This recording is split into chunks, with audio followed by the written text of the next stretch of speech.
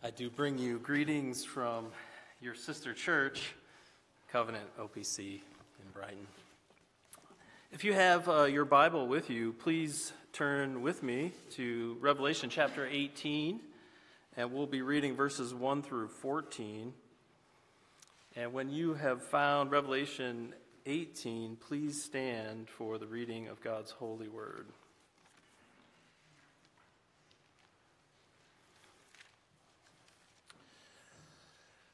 Revelation 18, beginning to read at verse 1.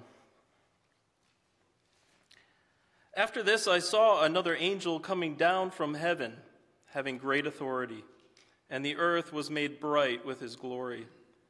And he called out with a mighty voice, "Fallen, fallen is Babylon the Great. She has become a dwelling place for demons, a haunt for every unclean spirit, a haunt for every unclean bird, a haunt for every unclean and detestable beast. For all nations have drunk the wine of the passion of her sexual immorality, and the kings of the earth have committed immorality with her, and the merchants of the earth have grown rich from the power of her luxurious living." Then I heard another voice from heaven saying, "Come out of her, my people, lest you take part in her sins, lest you share in her plagues. For her sins are heaped high as heaven, and God has remembered her iniquities. Pay her back as she herself has paid back others, and repay her double for her deeds. Mix a double portion for her in the cup she mixed. As she glorified herself and lived in luxury, so give her a like measure of torment and mourning. Since in her heart she says, 'I sit as a queen, I am no widow, and mourning I shall never see.' For this reason her plagues will come in a single day, death and mourning and famine, and she will be burned up with fire, for mighty is the Lord God who has judged her. And the kings of the earth who committed sexual immorality and lived in luxury with her will weep and wail over her when they see the smoke of her burning. They will stand far off in fear of her torment and say, 'Alas, alas, you great city, you mighty city Babylon, for in a single hour your judgment has come.' And the merchants of the earth weep and mourn for her, since no one buys their cargo anymore, cargo of gold, silver, jewels, pearls, fine linen, purple cloth, silk, scarlet cloth, all kinds of scented wood, all kinds of articles of ivory, all kinds of articles of costly wood, bronze, iron, and marble, cinnamon, spice, incense, myrrh, frankincense, wine, oil, fine flour, wheat, cattle, and sheep, horses and chariots and slaves, that is, human souls. The fruit for which your soul longed has gone from you, and all your delicacies and your splendors are lost to you, never to be found again." Thus ends the reading of God's word. Please be seated.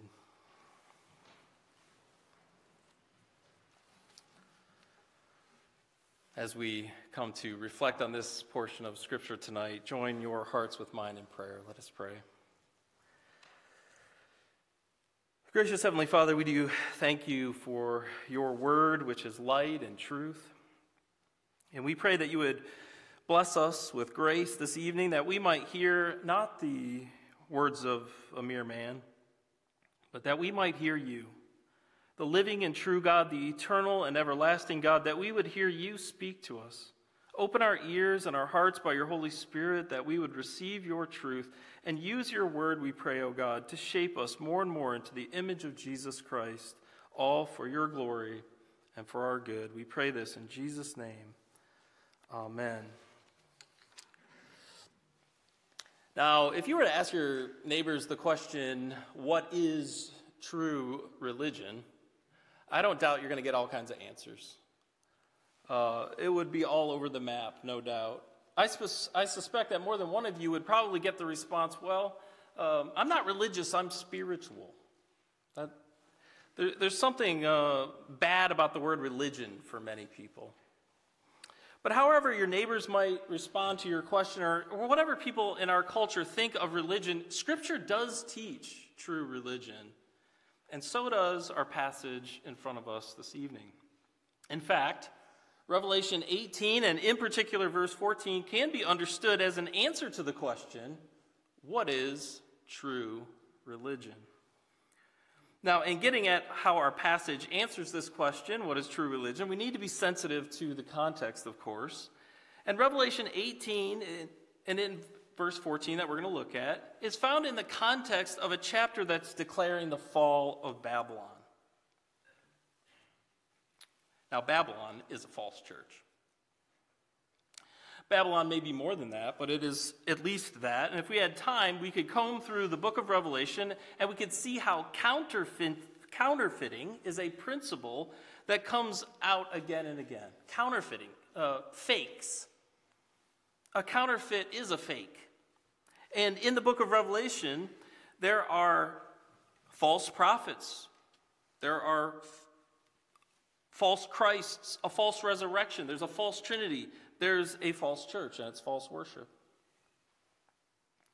Now, the false is patterned off the true, but in a way that deceives and distorts and leads us astray. See, what I want to stress here is Babylon is a counterfeit.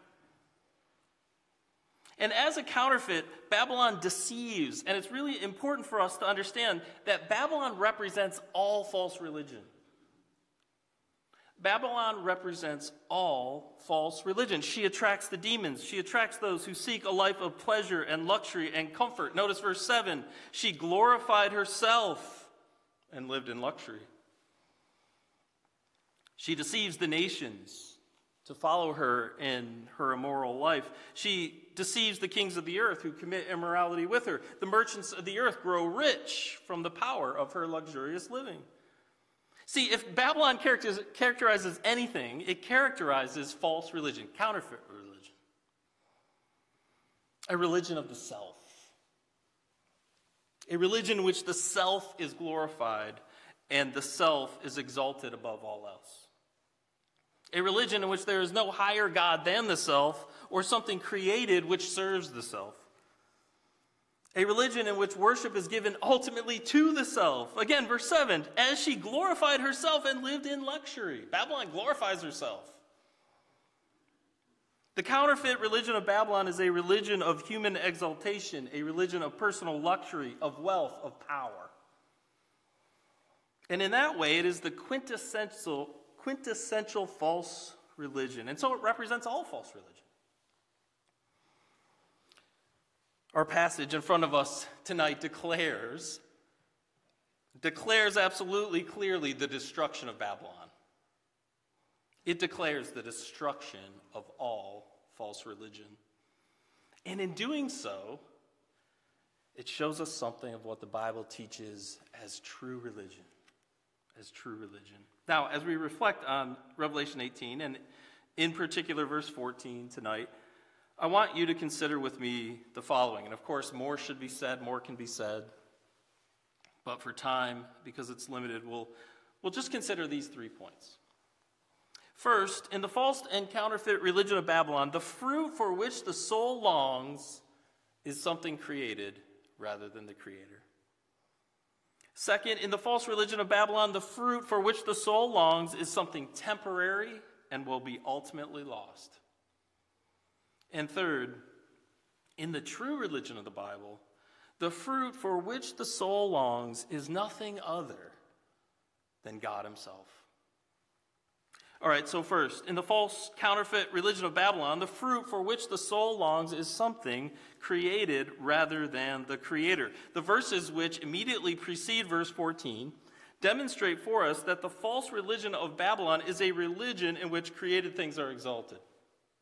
The merchants and traders, they become rich from the power of luxurious living. Notice verses 12 and 13. They traded in all kinds of gold and silver and jewels. There's this very long list of all these different items. Pearls, fine linen, silk, scented wood, ivory, iron, marble, all this long list.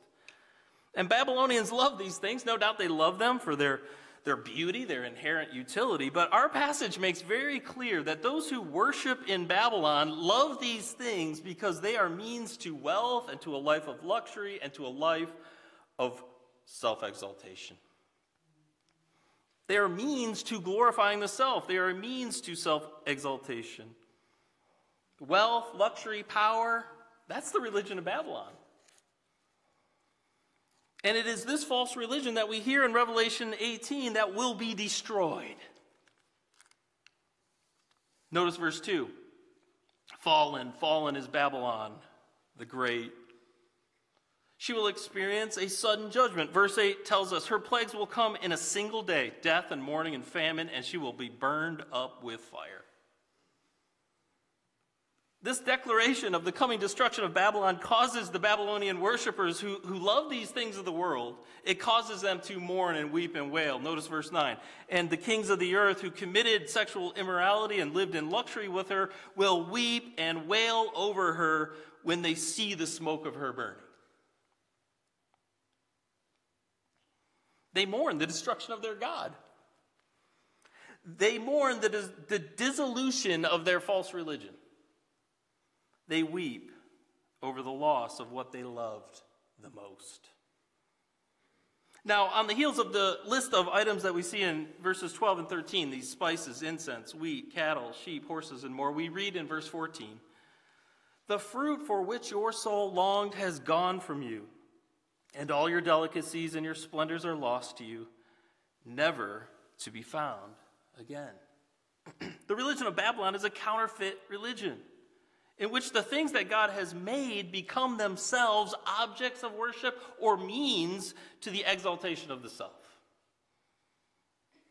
Created things are the fruit for which the idolatrous heart longs. In Babylon, created things have taken hold of the heart. The deepest longing in this false religion, the deepest longing of the Babylonian, terminates on what is created.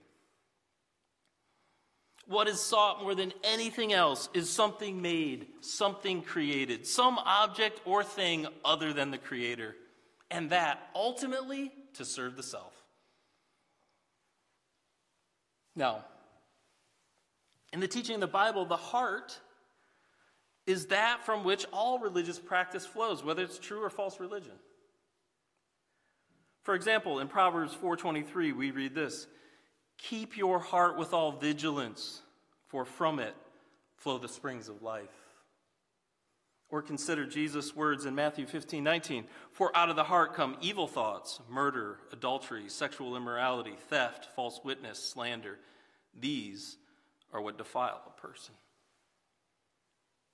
The practice of religion, whether it's true or false, flows from the human heart. And when the heart is set upon created things rather than the Creator, when the heart longs for what is made more than the Maker, then false religion is the result. Now, one of the things I've learned over the years is that many people do not like it when you present them with two mutually exclusive options.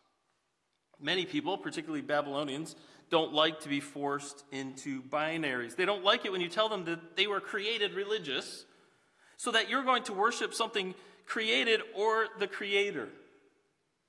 They don't like it if you tell them, look, you can't worship both and you can't worship neither. See, people pretend to be neutral. They want to think of themselves as liberal or open-minded or enlightened. But you either worship the Creator or you worship something the Creator has made. You cannot worship both and you cannot worship neither. And if you worship something created, you are a Babylonian. Now, from the very beginning, humans were created in God's image to worship God and to love God and to know God, to have fellowship and communion with God. That's why we were created. God made us for fellowship with Him. And that fellowship would be structured by obedience to God and would express itself in the worship of God. Humans were created in religious fellowship with God as religious creatures. That's how we were made. It was for spiritual and religious fellowship and communion with God that God made us in the first place. And before sin entered the world, the relationship between God and Adam and Eve was undisturbed and peaceful. We're told that the Lord walked with Adam in the cool of the day. The Lord spoke to Adam. Adam received words directly from God. Those words would have informed how Adam conducted himself in the world, the work that he would do. God directed Adam by clear instruction, by direct word revelation, and Adam in turn would give obedience to God and praise to God and worship to God. So after the entrance of sin into the world, religion doesn't just magically disappear. poof, you're no longer religious. It's not the case that when Adam disobeyed God, he stopped being religious in nature, as if his special religious fellowship with God were something that was added to his nature, something that did not enter into his essence. It's not as if suddenly Adam became neutral when he fell into sin, or if he somehow became non-religious. No, Adam remained a religious creature after the fall. But see, here's the key point. This is the point to stress. His religion was corrupted. His religious nature was corrupted, but he was still religious. After the fall and through the fall, the object of religion had changed. The object of religion shifted from the Creator to something created. In sin, and as a result of the fall, the object of religion was no longer God. That's exactly what Paul gets at in Romans chapter 1. I think it's worth reading verse 22 just real quick, because it gets at this point exactly. Listen to Paul in Romans 1:22. Claiming to be wise, they became fools and exchanged the glory of the immortal God for images resembling mortal man and birds and animals and creeping things. Therefore God gave them up in the lust of their hearts to impurity, to the dishonoring of their bodies among themselves, because they exchanged the truth about God for a lie and worshiped and served the creature rather than the Creator. See, Babylonians worship and serve the creature rather than the Creator. In the false religion of Babylon, the fruit for which the soul longs is something made rather than the maker. All right, well, that's point one. That brings us to our second point this evening. In the false religion of Babylon, the fruit for which the soul longs is something temporary and will ultimately be lost. The fruit of Babylonian religion is temporary and will ultimately be lost. Notice again, verse 14. The fruit for which your soul longed has gone from you, and all your delicacies and your splendors are lost to you, never to be found again. Chapter 18 is a declaration from God through an angel in heaven of the coming destruction of Babylon. That is the coming destruction of all false religion. The destruction of the city of Babylon, which glorified herself and lived in luxury, is declared certain. And we learn in Revelation 18 that those who glorify themselves and live in luxury, those who engage in false worship of something created, they will see the destruction of their God. The false worshipers of Babylon will experience the destruction of everything for which their idolatrous hearts long. As they have set their hearts on what is created, as they have lived for themselves, seeking power, luxury, wealth, as they have exalted themselves in idolatrous worship, well, then they will witness the destruction of their God. The destruction of all for which their soul longs, the destruction of the fruit that's sought by their heart more than anything else. See, as created in the image of God, as we've said, we were created for religious fellowship. And it was God's design to offer that fellowship to be confirmed and to be made permanent. Temporary fellowship with God was never God's ultimate design. If we had more time, we could look at how in the covenant of works that was established with Adam, that God gave Adam an opportunity to earn eternal life through obedience in the probation.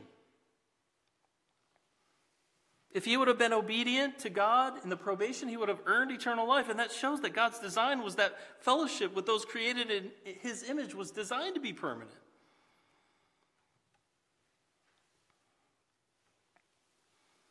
But breaking the covenant brought consequences for disobedience, and that culminates in physical and in spiritual death. And see, what our passage in Revelation 18 shows us so clearly is that Babylonians live for what is temporary. They live for what's passing away. And you might say, oh, well, why are you telling me this? I'm not a Babylonian. No, you're not, but please hear it. Because we're all tempted. We all have maybe a little Babylonian in us sometimes, and we have to resist. We can't live for what's temporary.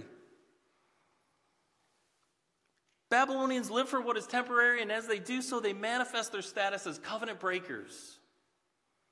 Their deepest longing terminates on what is temporary, on what is passing away, like the beauty of a flower. It just cannot remain. It fades into nothing.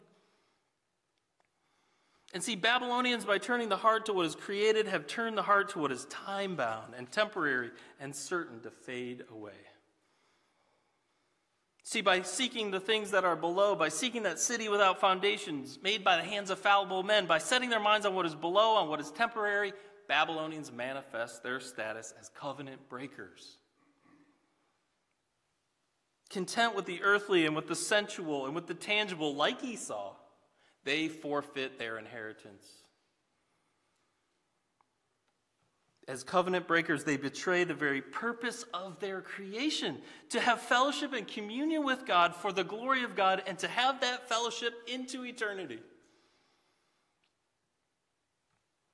Forsaking the life of God, Babylonians have turned to what is temporary for the filling up of their soul. Only to watch as all for which their soul longs crumbles before their very eyes. Notice how verse 8 accents the suddenness of the coming destruction. Her plagues will come in a single day. We didn't read it, but notice verse 17. For in a single hour all this wealth has been laid waste. Verse 19. For in a single hour she has been laid waste. The suddenness of the coming destruction accents the temporary nature of the false religion of Babylon. 3 times it's repeated for us. In a single day, in a single hour, destruction will come. And even more than the suddenness of the coming destruction, which accents the temporary nature of false religion, notice that what's taken away as this sudden destruction comes, what's taken away is everything that the heart longs for. What's laid waste is the object of false religion. What's lost is what is loved more than anything else. The fruit for which your soul longed has gone from you. That's devastating. But if that weren't devastating enough, our passage also teaches us that as this coming judgment is rained down from heaven on counterfeit religion, on false religion, the results are permanent.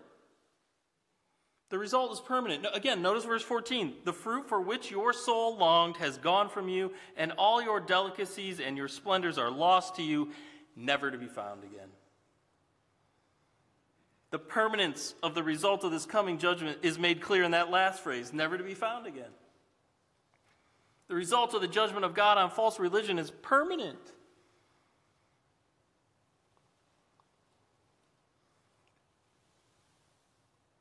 Now, this judgment doesn't necessarily involve the destruction of earth or matter or anything like that. That's not what's in view. Very clearly, what's in view is that for which the idolatrous heart longs. What the idolatrous heart wants more than anything else, that is taken away from the Babylonian.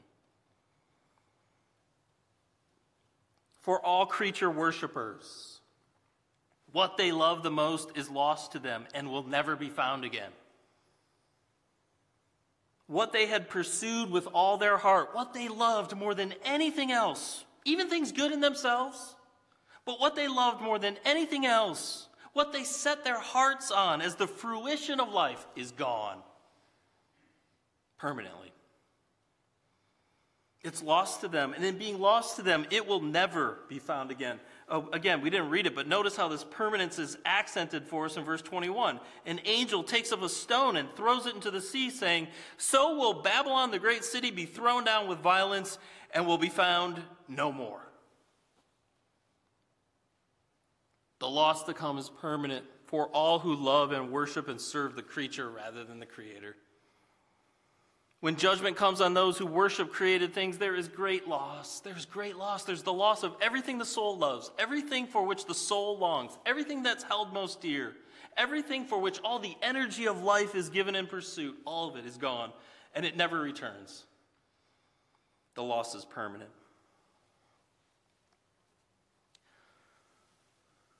This brings us to our third and final point this morning.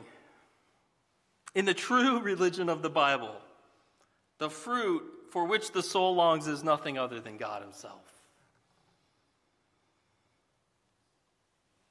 If the false religion of Babylon is based on what is created, and if all false religion is temporary and fading away, so also If the soul longs for God, if the soul seeks after God and rests in God, if the fruit for which the soul longs is God, then that religion will never pass away, any more than God himself can pass away. If the fruit for which the soul longs is God, that fruit will never be lost. That fruit will never be taken away. It will never decay. It will never be destroyed, any more than God himself could decay or be destroyed. Now, it's very striking to me to compare the reactions that we are given in Revelation 18 to this coming judgment. There's one event spoken of here in Revelation 18. It's a judgment. And yet there are very different reactions that we see here. There is the reaction of the false church, the followers of the great prostitute. There's the reaction of the Babylonians. And there's the reaction of the true church, the redeemed and pure bride of Christ.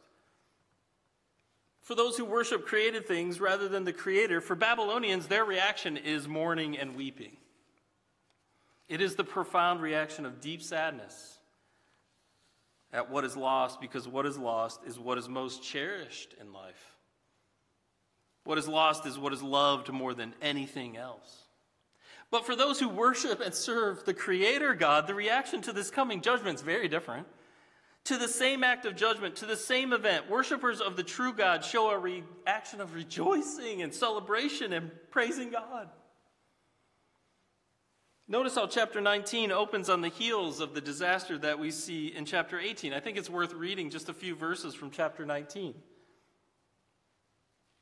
And notice this very different reaction. So if the Babylonians are mourning and they're weeping and wailing because they've lost everything that they've invested their whole life in, they've lost everything that they hoped for and they loved more than anything else, look at the reaction of the bride of Christ. Look at the reaction of people who worship and serve the Creator. Revelation 19 reads this way. After this I heard what seemed to be the loud voice of a great multitude in heaven, crying out, Hallelujah! Salvation and glory and power belong to our God, for his judgments are true and just. For he has judged the great prostitute who corrupted the earth with her immorality and has avenged on her the blood of his servants. And once more they cried out, Hallelujah! The smoke from her goes up forever and ever. And the 24 elders and the 4 living creatures fell down and worshipped God, who was seated on the throne, saying, Amen, hallelujah. And from the throne came a voice saying, Praise our God, all you his servants, you who fear him, small and great. It's difficult to find more diametrically opposed reactions to one event than this. Weeping and mourning, wailing on the one hand, and rejoicing and singing and praising God on the other hand. And these are reactions to the same event. Both reactions to the righteous judgment of God on the false religion of Babylon. The false and counterfeit religion of Babylon will be destroyed. Those who become rich, who enjoy the temporary and passing pleasure of Babylon, will weep and mourn and wail. But for the bride of Christ, for those who follow the true religion, for those who by grace are brought into the new creation, they will worship the living and true God for all eternity. And they will rejoice, and they will sing, and they will praise God. Verse 14 says, The fruit for which your soul longed has gone from you, and all your delicacies and your splendors are lost to you, never to be found again. Yes, our passage teaches us something of true religion. Yes, it does.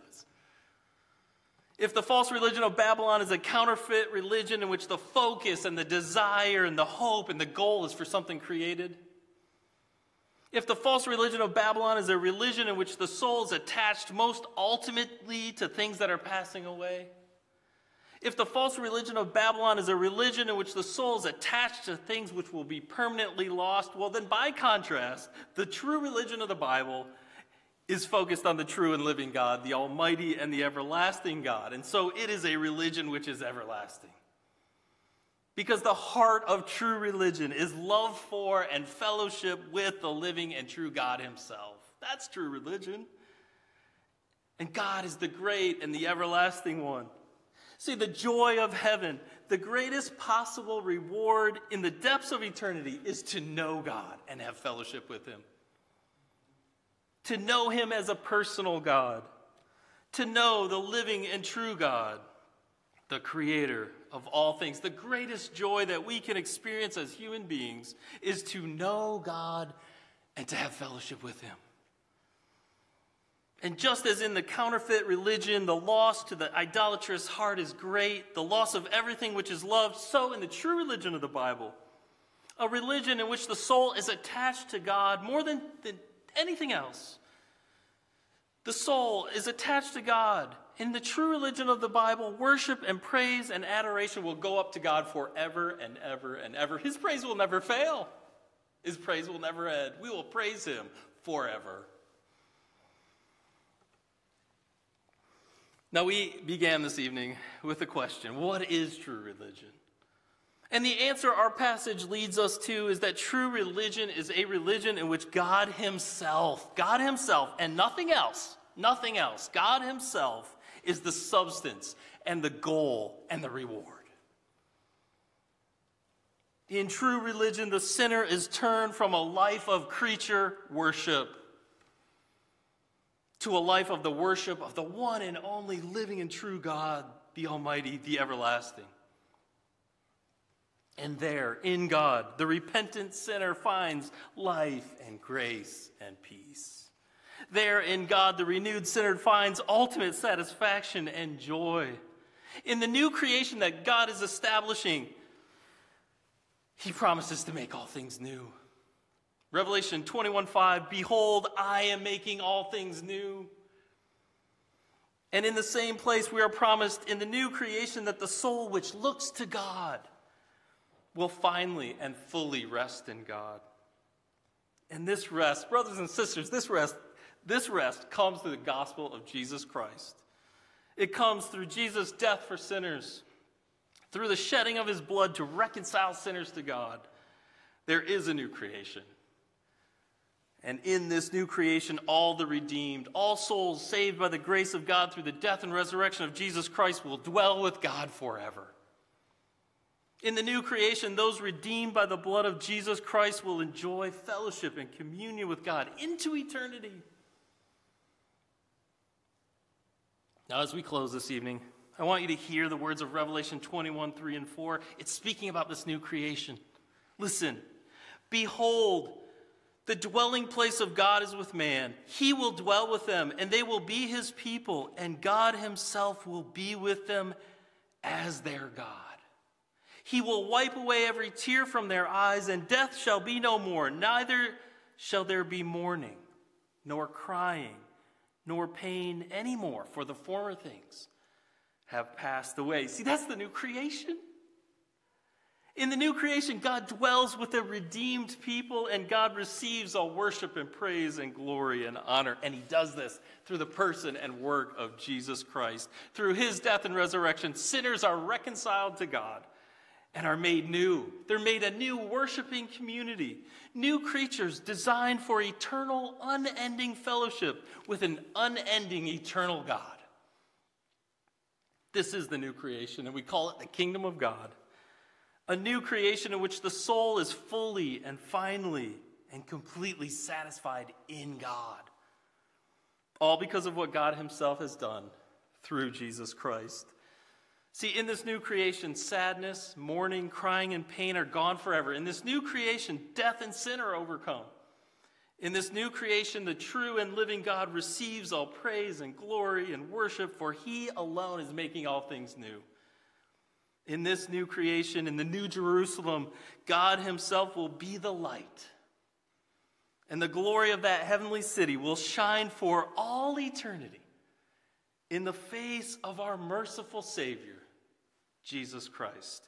To God be all glory, both now and ever, now and forever. Come, Lord Jesus. Let us pray. Gracious Heavenly Father, we do thank you. We thank you so much for the gospel of Jesus Christ, that through his death and resurrection, sinners like us can find grace and peace. We thank you that through Jesus we are reconciled to you, and by the power of your Spirit, we no longer worship and serve created things, but we worship and serve you, the creator of all. We praise you for your grace, and we pray that as we go out this week to battle the world and the flesh and the devil, that you might be pleased to strengthen us and cause us to stand against all forms of compromise and temptation. Cause us to stand faithfully as we wait for Jesus to show himself. Cause us to stand faithfully for your glory and praise. In Jesus' name we pray. Amen. Brothers and sisters, please now stand and receive the blessing of the Lord.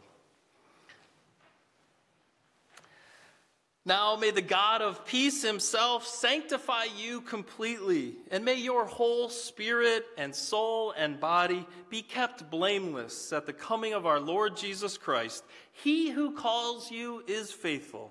He will surely do it. Amen.